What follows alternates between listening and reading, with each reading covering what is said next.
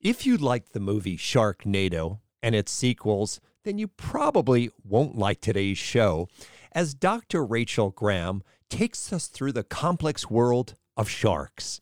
This episode is brought to you by the Podcast Services Division at Lifestuff Media. Having your own podcast allows you to creatively reach all types of audiences, from clients to prospects, to your most loyal membership base. And by utilizing studio affiliates located around the world, coupled with quality remote recording capabilities, Lifestuff Media makes having a corporate podcast easier than ever before. Contact us for a no-obligation consultation at info@lifestuff.com or visit lifestuff.com to learn more.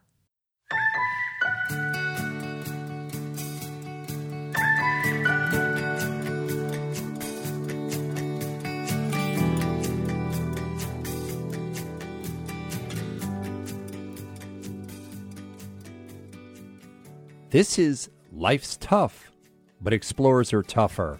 I'm your host, Richard Weiss. If you're new to Life's Tough, I'd like to welcome you and tell you a little about myself and the show. First of all, I love the outdoors. I always have, and I always will. And I've also been surrounded by explorers my entire life. My father, Richard Weiss Sr., was the first man to solo the Pacific Ocean in an airplane. The New York Times called him the Lone Eagle of the Pacific.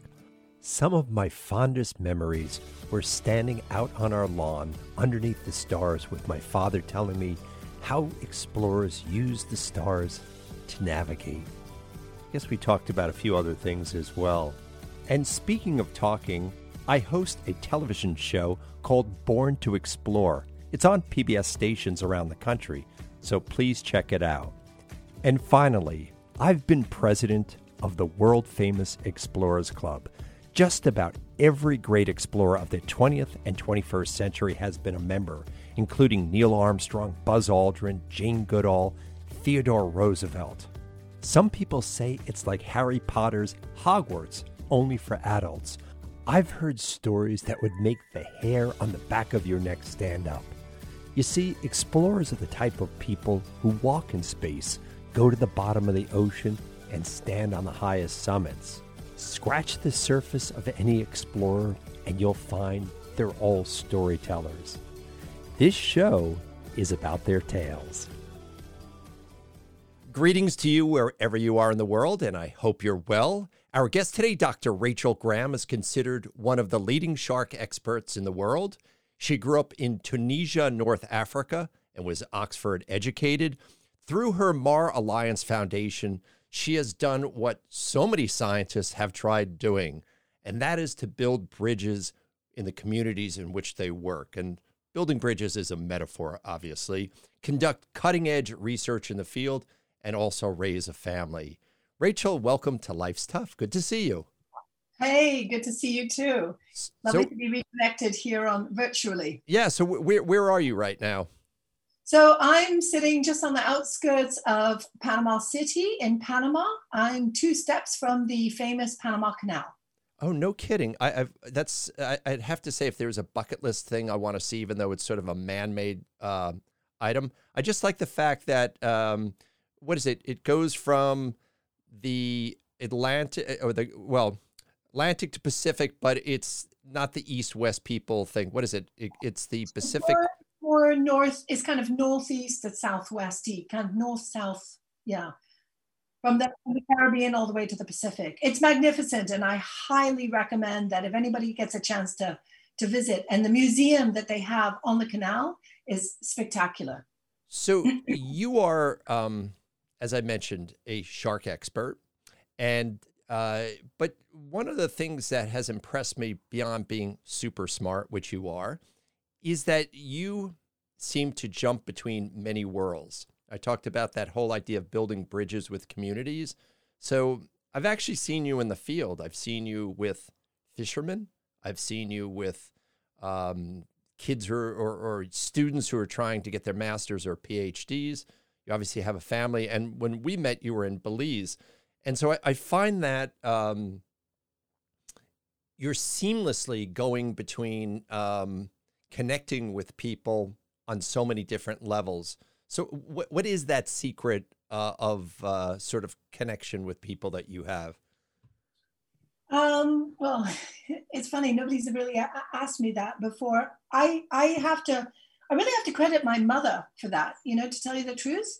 My mother, Christine McCallum, is absolutely amazing because she did her volunteer service in West Africa and went in as a geography and sports teacher, having been a high jump champion of Northern England and all the rest, and then kind of just went from there. And I have seen, and she would take me into the field when she was working in Africa and the Middle East. And I'd say that I learned a lot from her, just that ease of working with people in refugee camps, for example, in northern Somalia, to women working on micro-enterprise industries in West Africa, Senegal, or Jordan, and then high ups, decision makers, even in the royal family and the political scene. And I just watched how she just, like you said, seamlessly moved between all of these different worlds, because she really had a vision of what she saw as equitable community development, and one that really raised up women, and that was her focus. And so it's funny, here we're talking about sharks, and yet I'm talking about my mother's work and development, but it really had a resounding impact on me. And I took what I learned from her and being in the field with her, and then transposed it into my love of much maligned creatures. I thought at one point I might actually even work with bats, but I also love reptiles. And then I had an incredible sequence of, I guess, encounters with sharks, and so became very enamored with the chondrichthyans, so the sharks and the rays. And so taking what I'd learned from her, and then working a lot in the development field with various institutions, bilaterals, multilaterals, NGOs, and then finally bringing that to bear in the sciences. And I just feel that you cannot do, if your ultimate goal with the science that you're doing is the preservation or the persistence of these species, you cannot do it on science alone. And it has to be something that engages everybody who has a stake in the survival of these species. And so often what I see is that science is done in a silo. It's done in an ivory tower, and then people hope that the results of the science, of those data collected, will influence policy.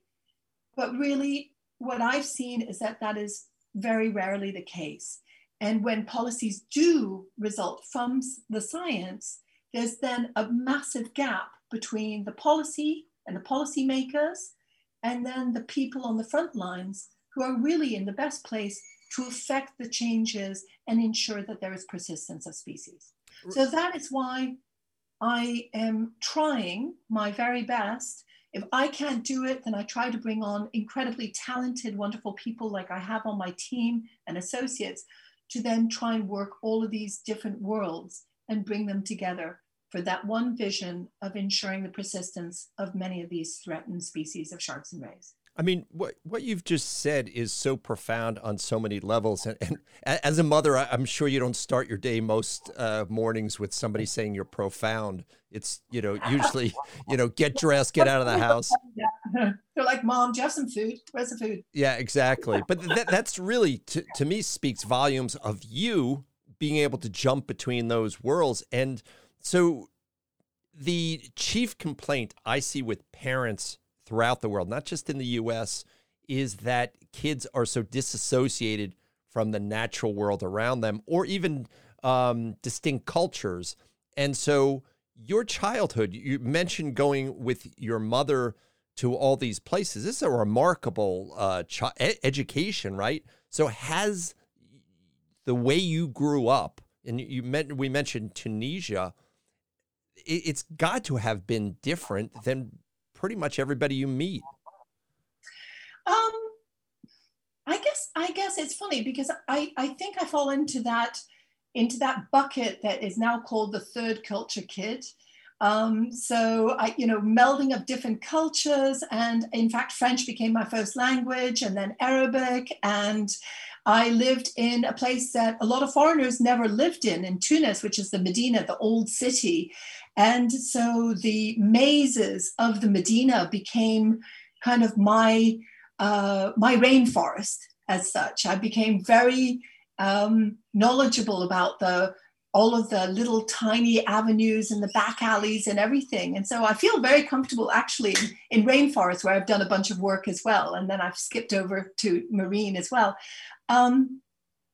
But yeah, Tunisia, what an amazing country, absolutely amazing country. And the fact that my parents love to travel a lot. I'm an only child, and we'd kind of all jump into the VW camper van with a pop-up top, and we go down to the Sahara, and we would hang out in the Sahara, and we would meet incredible people doing incredible things, sometimes the last guardians of some of those threatened species. For example, I got to see an Atlas lion, and they supposedly had disappeared by 1965. But I was just talking to my mother about this yesterday, and she says, yes, we saw one of the very last Atlas lions in North Africa, and it was down in the south near the Sahara, unfortunately in a cage in a kind of small zoo. So my parents were perpetually curious, and they really supported that curiosity in me. And when I said I really wanted animals, lots of animals, we actually dedicated a room in our apartment in Tunisia to only animals, at which point I had 13 species of animals in that room. And my mother never batted an eyelash, even when later I said, can I have snakes? Can I keep snakes? She's like, sure. You and I have talked about the snake phenomena. See, I anthropomorphize animals. I like cute faces. And I always felt that snakes were so non-responsive, other than their tongue smelling me and maybe give them a live or frozen mouse. I never could quite understand the idea of raising snakes. And look, I know plenty of people who've done that. But how does that now, once you make that jump to Oxford, right? You're meeting a lot of Tony English people there, and you're coming from I don't want to say a feral background, but it was definitely alternative. It's almost the American equivalent of the hippie family that went traipsing through the shadow of Muammar Gaddafi in Libya and the Saharan lions and snakes. What was it like going to Oxford? Oh my goodness. Well, I just want to set the record straight in that I actually had the incredible privilege of going to one of the most amazing schools in North Africa, which was called the Lycée Carnot. And if you talk to French people or people throughout North Africa now, and you say, j'étais au Lycée Carnot, they'd be like, oh, the Lycée Carnot, and that was the big school that a lot of people went to, but it's kind of on par with Oxford in the Francophone world. So, hey, it was an easy slip in, but there was a little point in between. Did leave Tunisia in my teens, and I had the opportunity to go to Washington, where actually I was originally born. And I was so happy to be able to go to the Washington International School. They were very kindly provided me with a scholarship, without which I wouldn't have been able to go to. And from there, I got the grades to go to Oxford. So wait, were you born in America? I was born in DC. Yeah. and I've known you a little while. I never knew that, because I've always thought, wow, she's got the penultimate great British accent. And I bet you, if you reach down, you have a little Union Jack on your cup, right? Yes, of course you do.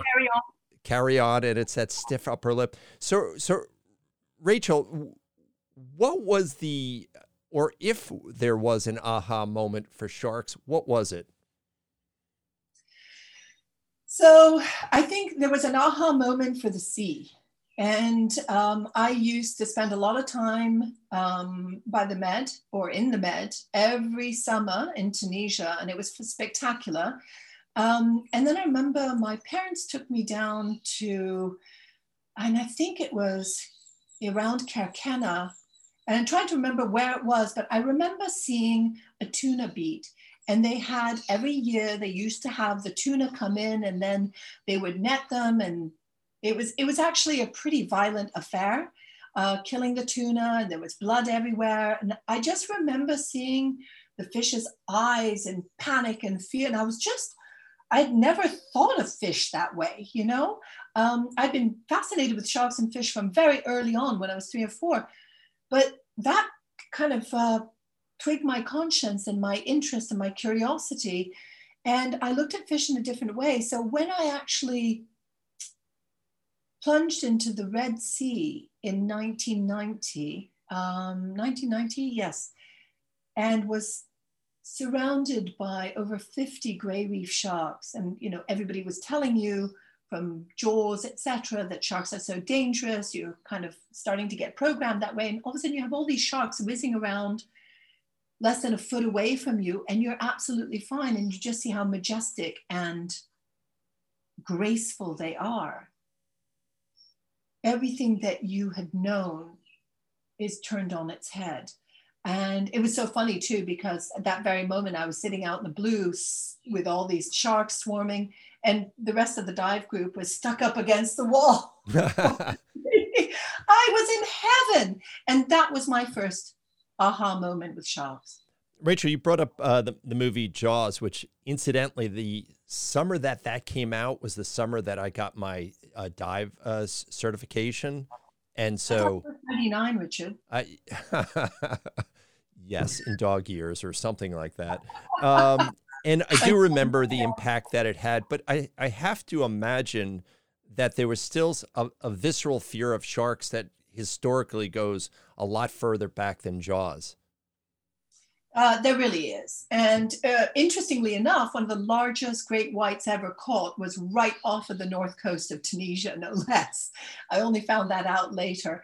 But yes, the visceral fear is definitely is continuing to this day. And so some of the work that we're doing is really to try and change attitudes and behaviors and through understanding of sharks. And that's really one of the key mission pieces with Mara Alliance. And there are many other amazing colleagues who are doing the same thing, because as you know, we're seeing massive declines in sharks right now. I mean, it's one of the latest pieces of publications saying over 71% decline in especially oceanic species since the 1970s. And there's just so many other profoundly depressing numbers coming out of all the studies. So a lot of what needs to happen is really changing that fear and having people recognize that these incidents are so incredibly rare, and fatalities are usually less than 10 a year. And we know, for example, bees kill hundreds of people every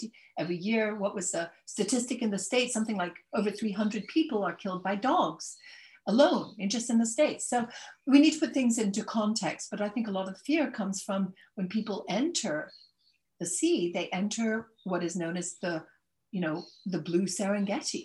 You're in the wilds. So you need to understand that. You don't have the same control as when you're on land. And they are the top of the food chain too. But there are so few of them now, and they really don't like us. They want fish for the most part. You know, it's interesting, in the area I live in, not that far from Cape Cod, there's been an explosion, I guess, of seals, which brought in the great white sharks, to the point where you can literally go to the beach on a summer's day and see a great white shark, hunting off of there. And I've always been amazed that considering, and I actually went on a boat, I think it was 2 summers ago, with a spotting plane, and I spotted, 14 great white sharks within a 2-hour period, all within just a few hundred yards from the beach. But what has amazed me is in the last, 70 years, there's only been one fatality, which leads me to think that they're very aware of their environment and their prey. Yes, indeed. And I think there's been some indications of cooperative hunting. I mean, these guys are smart. They've got learned behavior. And what we've seen also is things like when, for example, a shark is killed in a particular area, because I do work with shark fishers, the sharks don't come back to that area right away. They know it, they smell it, they know when there's stress and mortality.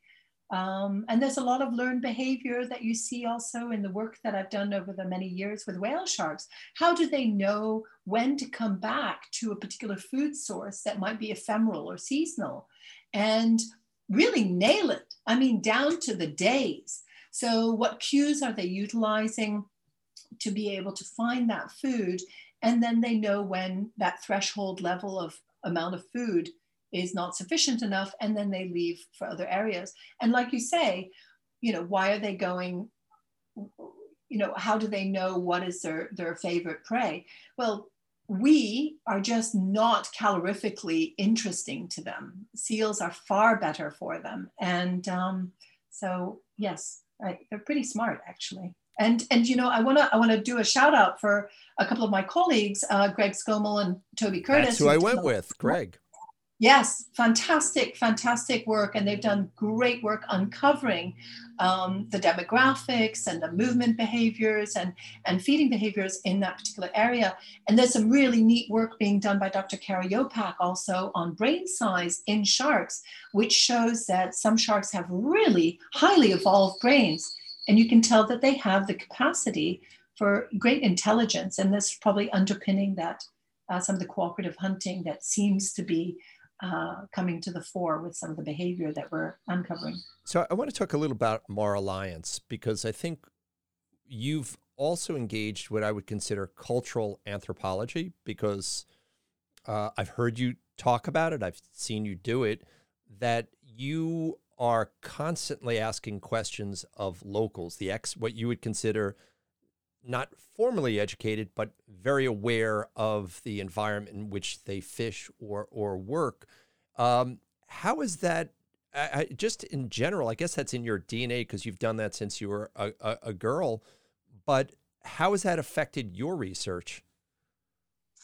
So I always like to say that the people I work with on the sea, especially the older venerable fishermen, they all have PhDs of the sea, and they have unbelievable knowledge. And it's that wonderful coordination of knowledge, local ecological knowledge, and our more academic knowledge that makes for such a powerful team for whatever objective a project might have. I'd say that the local ecological knowledge that I've had the privilege of being able to gather has really helped to shape most of the work that I've done. And it also ensures that it's relevant. And I think relevance is really key. It's all very nice to have esoteric and really some of the interesting science that's come out, but how relevant is it for people locally and for management and for conservation and for that ultimate goal, which is trying to ensure the persistence of some of these species.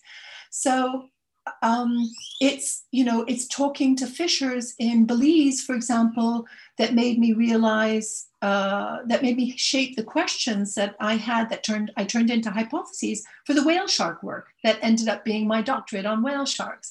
And it was that approach that I then used to answer a lot of other questions with respect to sharks and rays. And also finding out, for example, the sawfish is ecologically extinct. How did that come about? And then when was the last time they saw them? And that has then helped trigger a whole bunch of sawfish research that we've done with fishers. And so it's that very powerful combination. And why? Because when we come back with the results, and it's more important for me to ensure those results come back to the communities and to decision makers locally than it is to immediately just publish in a paper, which can take 2-3 years, etc. No, I want to get that back in so that we can really keep that wheel spinning for conservation. And that's been a very, I think, a very, very powerful approach. And that's helped us really move the needle. And just to give you an example of how it's moved the needle more recently and how long it takes for us to move that needle, is the ban on gill nets in Belize. gillnets were considered to be one of the biggest impacts, not only to fisheries, but to sharks. The reason for the ecological extinction of sawfish, they were banned last year with a massive majority vote from traditional fishers. And I think in a big part of your persuasive abilities, people are not seeing you as sort of a colonial power coming into their country. They're seeing you very much allied with the local communities, and I think that's helped you. I just want to switch over to the behavioral aspect of sharks. Generally, when someone is an expert in the field, you become very comfortable in domains that are not yours. What is it that you've done to sort of remind yourself that you don't know everything? And have there been situations where you say, wow, maybe I didn't think that one through fully? I know I've had that in mountaineering where I've thought, oh my God, don't be just stupid. Just think what you're doing. Just, know where your hand is. And have you had those kind of encounters?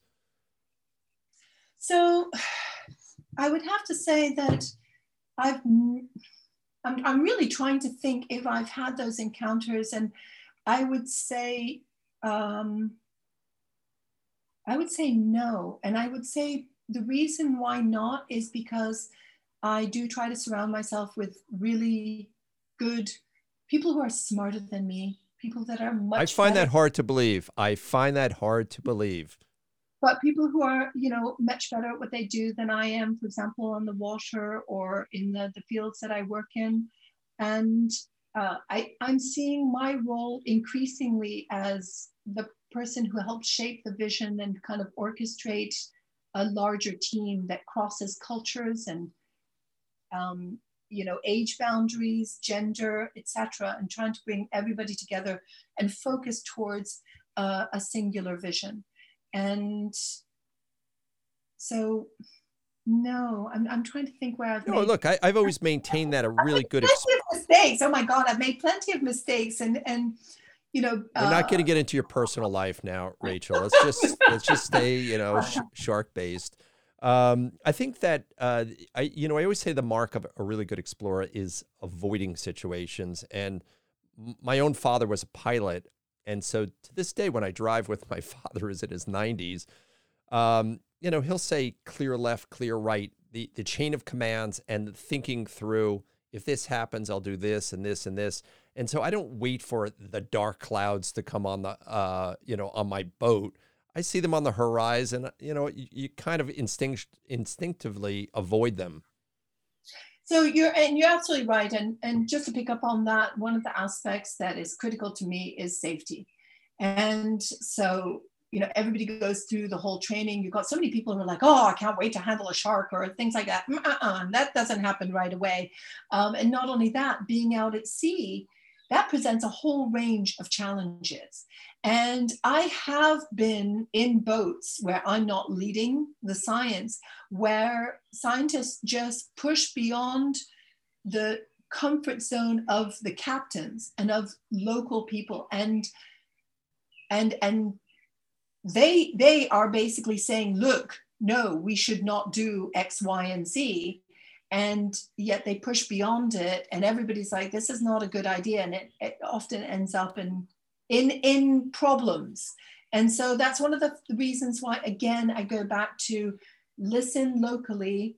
They have the knowledge. If they say this is not a good idea, and those clouds on the horizon are telling you, we're going to soon have a gale, we're packing that up and we're going in. I mean, I hope this doesn't sound like a sexist remark, but I've noticed that on those boats, testosterone is something that gets in the way of guys because they, there's that mentality of being either, I can't get injured, I can't get hurt. I'm talking about the guys in their teens and 20s that don't really think that through. And I found actually, as a compliment, women explorers tend to think those things through because they have the lack of machismo. I'm not saying women can't be tough, but I just see a lot of male decisions based on let's go for it. That's kind of the attitude.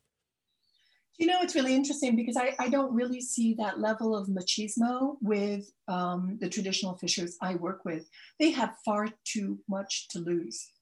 Far too much to lose. And they're not the ones who are necessarily chasing after, you know, that last data point and that incredible publication and that fame and glory. And you know, it's no, that's really, they're more concerned about ensuring that their boat stays the right way up and they get back to their families on the coast and they have actually had a good fishing day. So it's really interesting. And I think that's one of the reasons why I do have a really good connection and a good relationship with a lot of fishers in multiple communities in many countries. See, Rachel, you just made an indictment on the kind of guys I hang out with. Maybe I'm hanging out with the wrong kind of scientists and guys. Hey, listen, we have a couple more minutes. I just want to, again, let people know how they can find out more about Mar Alliance, the foundation, how they can get involved and really be better citizens of the sea. So absolutely. The website. Yeah, the website, so maralliance.org, and you can find us across all the social media from Twitter and Instagram, Facebook, even YouTube channel. We've got some how-tos, how to do this and that on our YouTube channel. We also have some downloadable virtual reality films in case you're really missing the sea and you want to see what it's like to swim with hammerheads or various other sharks. So we really like to. I think the book I really want to read about you, look, I respect you as a scientist up and down, but the whole idea of your story on how you grew up and really the influence your mother was, and perhaps some of those secrets or observations that you're making for your own kids, to me, that is the idea of building compassion and the idea of empathy. And if we're going to solve the world's problem, it's more than data points. It is compassion and empathy, and not just for humans, but the world around us.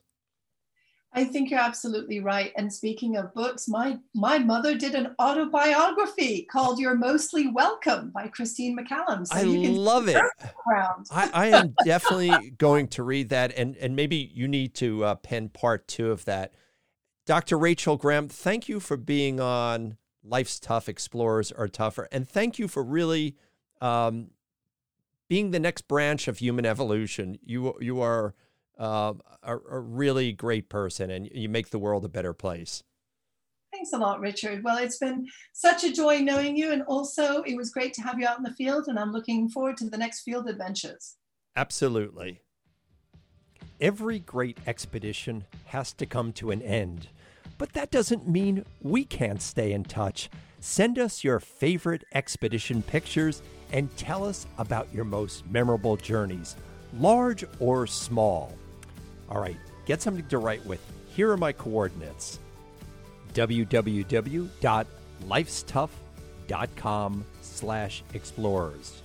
One more time, www.lifestuff.com/explorers.